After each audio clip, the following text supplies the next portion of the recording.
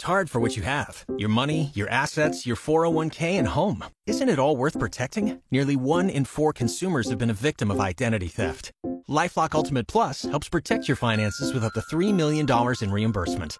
LifeLock alerts you to identity threats you might miss. And if your identity is stolen, your dedicated U.S.-based restoration specialist will work to fix it. Let LifeLock help protect what you've worked so hard for. Save 25% off your first year on LifeLock Ultimate Plus at LifeLock.com/aware. Terms apply. Coach, congrats on the win. Happy New Year. Thanks for joining us. How are you? Yeah, I'm good. Same to you guys. Thanks for having me on. So, Coach, let's get back to last night. It was a tight one throughout the entire game. You guys able to pull it out in the fourth quarter. What changed in the fourth quarter in the win over Perry? I just think our intensity picked up drastically. A lot of that goes to Zach Brocker. He just, he put us on his back and refused to lose. Perry's played well really all season. New coach. They keep playing better. They got some nice kids, and he does a good job putting them in the right spot. And, you got that typical trap game for us. We had a good game against Massillon, had a week off, and you got the look ahead with McKinley. So our kids kind of fell into that as much as we talked about it. It happens at every level that you see it, and we were exposed last night, but we did enough to get the win at the end. Coach, isn't it amazing? You can tell the kids that, right? You can try and prepare it, but as a coach, because you've seen it over the years, right? It usually still happens, but to get a win like that, what's that say about the way your team is playing? Yeah, I was really happy for him. Obviously, we're not happy with the way we executed overall for 32 minutes, but to have a young team not panic, down 7, 6 minutes to go in the fourth quarter, that shows a lot of growth and development since day one for our young guys. So I'm happy for them, but we certainly have to be better. We got a great McKinley team coming into town Friday night.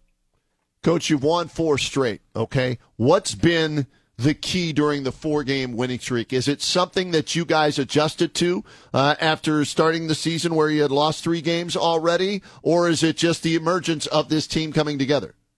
Yeah, I think it's a group of kids coming together and starting to understand what varsity basketball is all about. We had just so much inexperience to start the year. So, you got multiple things happening all at once. It hasn't been one guy every single game. It's been multiple kids that have stepped up, on the scoring side. But, this group is far ahead defensively than we thought that we would be at this point in time of the year. So I think that's really what's given us a shot at winning games. And we've had kids step up and score the ball.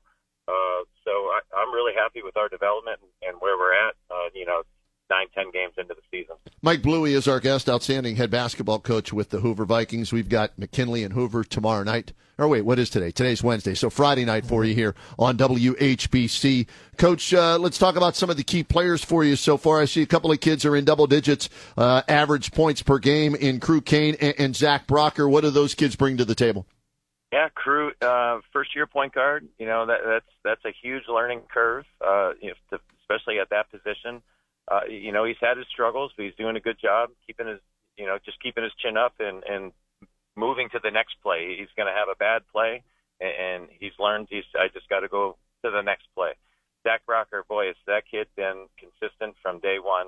One of our best defenders. Scores the ball, especially when we need a bucket. You just kind of look at Zach and we need one right now, man, and he delivers. And he's a great free throw shooter. He finds himself in positions to get fouled, and he's shooting at a high percentage from the free throw line. Coach, I'm looking at your roster. Biggest kid is 6'5", and Robert Oster. How does your size compare with the other teams in the Federal League this year? I think size-wise, the league is probably a little smaller than it has been. So you don't see that being a huge factor. It's a heavy guard league. Yeah. So we're much like other teams. We really don't have that 5 spot to really take advantage of.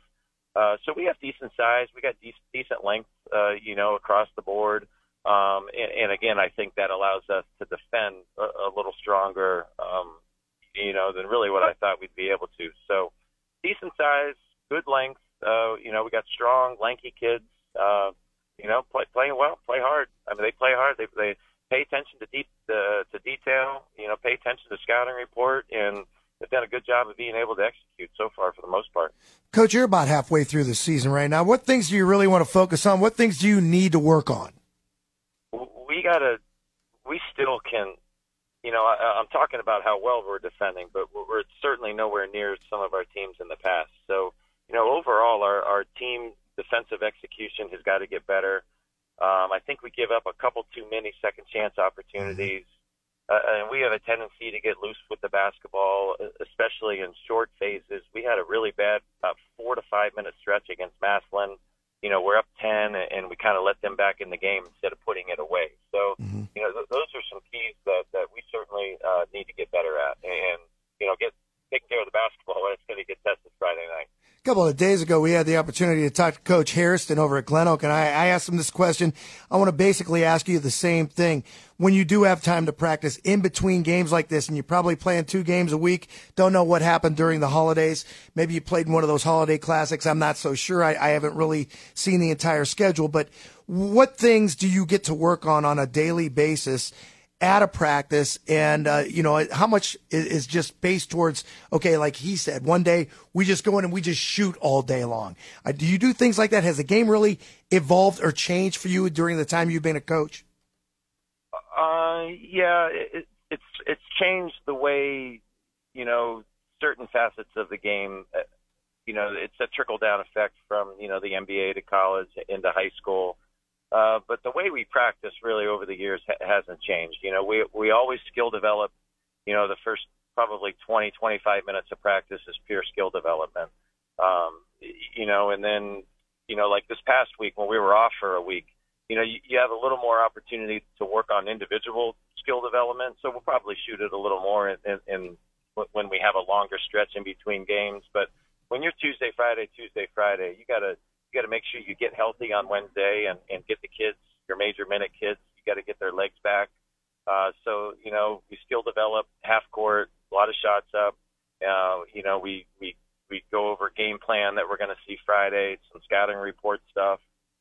Any new offensive stuff that we're implementing is going to go in on a Wednesday or a Saturday morning, and then I'd like to have our kids off the floor in 90 minutes, into the weight room, maybe a second film session, and out the door 2 hours and 10 minutes later. Coach, what can you tell us about McKinley and what you're facing on Friday night? Coach Spoon's doing a great job. Boy, it's first-year guy at McKinley. He's got these kids playing really well right now. They're playing together. They share the ball. They cheer for each other. So they're a pleasure to watch and a bear to prepare for. The Sims kid, one of the best players in the league. Certainly that'll be a key for us. But, the Thompson kid's doing a great job of being a floor manager from the point guard position. But they can get to the rim. Green had a really hard time staying in front of them last Friday. They're just virtually creating straight line drives to themselves. And if you step in the lane, they got kids that are shooting the ball well right now. Moody, Chavers, they have virtually a complete package minus, like we talked about, just that mainstay post player. But right. They're solid. They're really good. They pose a lot of problems. We hear each and every year how much of a meat grinder it is, right, in the Federal League. Yeah. Same this year? Coach, nothing's changed, I'm guessing? I think last night would tell you that it's exactly the same. With Green beating Glen Oak, Jackson beating McKinley, all of a sudden, as we enter the second half of the league, you got 5 teams that can say, hey, we take care of business. We're going to need maybe a little help, but we can go get this thing. Right. So after last night's round of games, you're certainly you're seeing the same thing unfold that you have in years past. Just that meat grinder, you better be ready or you're going to get knocked off. It's good and it's bad, isn't it, Coach? Because it can beat you up, but also if you get through it healthy, it can really prepare you for the tournament, can it? Yeah, you said that well. Good and bad. Just because the intensity of preparation, it doesn't change come tournament time. We've been through that, just that hard prep of having to get ready to play, having to go on the road with great environments. Kids know when they are at the TV game and the feature game, you got multiple radio stations there. It's just one of the best things about Stark County and the passion for sports. So yes, that meat grinder, it preps you for the tournament, but you got to be wary of health, and you still want good bounce in their legs, after the 22 games are up. Last thing, and we'll let you go, Coach. What will be the keys on Friday night if you're going to get a win over McKinley? We are going to have to limit their straight line drives to the rim. They're so good at dribble penetration. We got to do a great job limiting that. We're going to have to be excellent in defensive transition, and we're going to have to take care of the basketball. They're going to come at us anywhere within the 94 feet with multiple doubles.